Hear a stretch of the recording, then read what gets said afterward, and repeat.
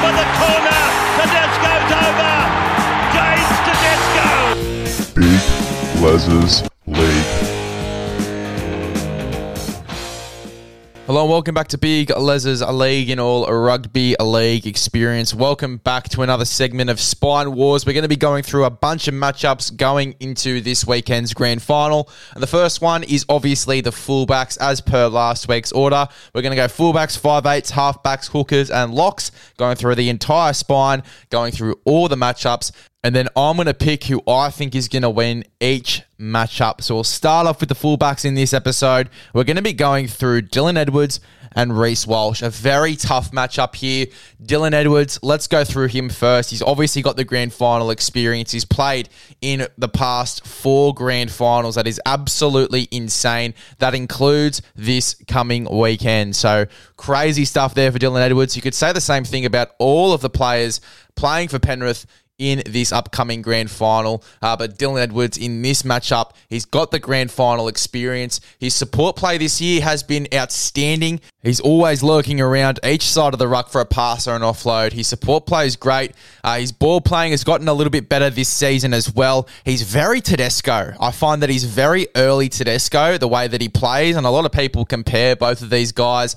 There are some differences in their style of play. I feel like Dylan Edwards more frequently goes for that support play option. But, you know, you can compare them in a lot of ways, Tedesco and Dylan Edwards. But let's recap. Obviously, we looked at it last week, but let's have a little recap of Dylan Edwards' stats going into this year. So he's had 25 games played, 12 tries, 2 goals. Obviously, 100% goal kicking rate there out of the 2 goals that he's kicked this season. 6 try assists, 149 tackle busts, 12 line breaks. He's received the ball 1,004 times, so we know he loves getting the football in his hands. He tackles at an 81.1 efficiency, 81.1% tackle efficiency there. He's missed only 32 tackles in 25 games, so it's not too bad there for Dylan Edwards. 203 average running meters is a huge amount of running meters per game there for a fullback for Dylan Edwards. So he loves running the football. As we said, great in support play. A ton of receipts there for him, Dylan Edwards, going into this matchup. Let's take a look at the one and only Reece Walsh going into this game as well. Now, we know how good Reece Walsh is, and if the Broncos get up in this game, he is going to be absolutely deadly, absolutely insane.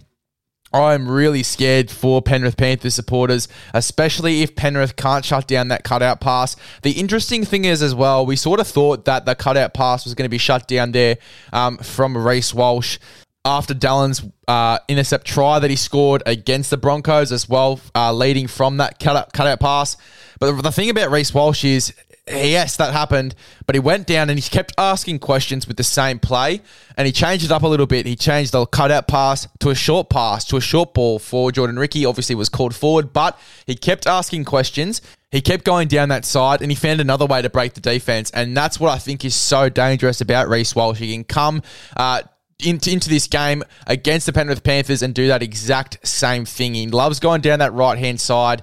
You'd think that it'd be Stephen Crichton on that side as well, defending him. Be a very interesting matchup there, and especially if he breaks the line, you'd hope that Dylan Edwards has enough pace and enough ticker about him to defend a Reece Walsh breaking the line. But when he gets on a roll, and he'll find a way, and he'll keep asking questions as to how to break your defense, and he will do it to a high standard. We saw that against the Warriors in that big win. He was so dominant. He got the early mark as well in this game. And that's another thing going into this one. He's going to be fresh. He's going to be raring and ready to go. He's got some terrific outside men to offload the ball to in Jordan Ricky, in Herbie Farnworth, in Katoni Staggs, in Selwyn Cobbo as well. He's got a really, really successful backline going into this game as well. So he's going to be all the more dangerous there, Reece Walsh. You talk about the spine that he's got with him as well. But if you look at these guys individually, and we'll obviously go through Reece Walsh's stats in a second, it's a very tough matchup. It really is. And I have sort of made my decision already if you've seen the post. But let's have a look at Reece Walsh's stats for this season. So in his 21 games played, obviously was suspended for those 3 games as well. He scored 9 tries, 25 try assists, 117 tackle busts, 19 line breaks. He has received the ball 690 times, so a little bit less there than Dylan Edwards, and obviously that's because Dylan Edwards is always looming for that offload, for that extra pass. He's a great support play, as we said before. 72 tackles made, 69.2% tackle efficiency, so that could be the big letdown for him defending out the back if one of the outside backs makes a line break. He averages 153 run meters this season as well. So, yeah, look, very interesting. I'm still probably going to go Reece Walsh because, you know, he's one of those guys that always wants the ball in his hands. He always wants the ball in his hands. He is willing to, you know, keep asking questions, as we said before. He's got a ton of X factor about him. The spine that he's got with him as well is super dangerous. I really do think that if this Brisbane side can get on the front foot like they did against the Warriors, and it's going to be a big if because they're obviously going up against a very tough forward pack here in James Fisher-Harris, you know, in Moses Leota, in Isaiah Yeo, who absolutely dominated the Melbourne Storm down their middle last week. If they can do the same thing against the Brisbane Broncos, it's going to be tough. If the Broncos manage to dominate the Penrith Panthers here, as they did with Adam Fanor-Blake, Mitch Barnett last week, it's going to be a very interesting game. I think the forward battle, is going to have a massive say as to how these fullbacks come into the game. And I guess whatever side has more momentum, you know, the fullback for that side is going to be the more dangerous. I am going to go Reece Walsh for this matchup, though. Yes, Dylan Edwards, he has the runs on the board, but I got to go Reece Walsh. I think the Panthers are going to beat Reece Walsh if they shut down those cutout passes. If they can defend him on that, going down that right-hand side, I think that they are a big chance of shutting him down. But that is a big if. Can they shut down Reece Walsh?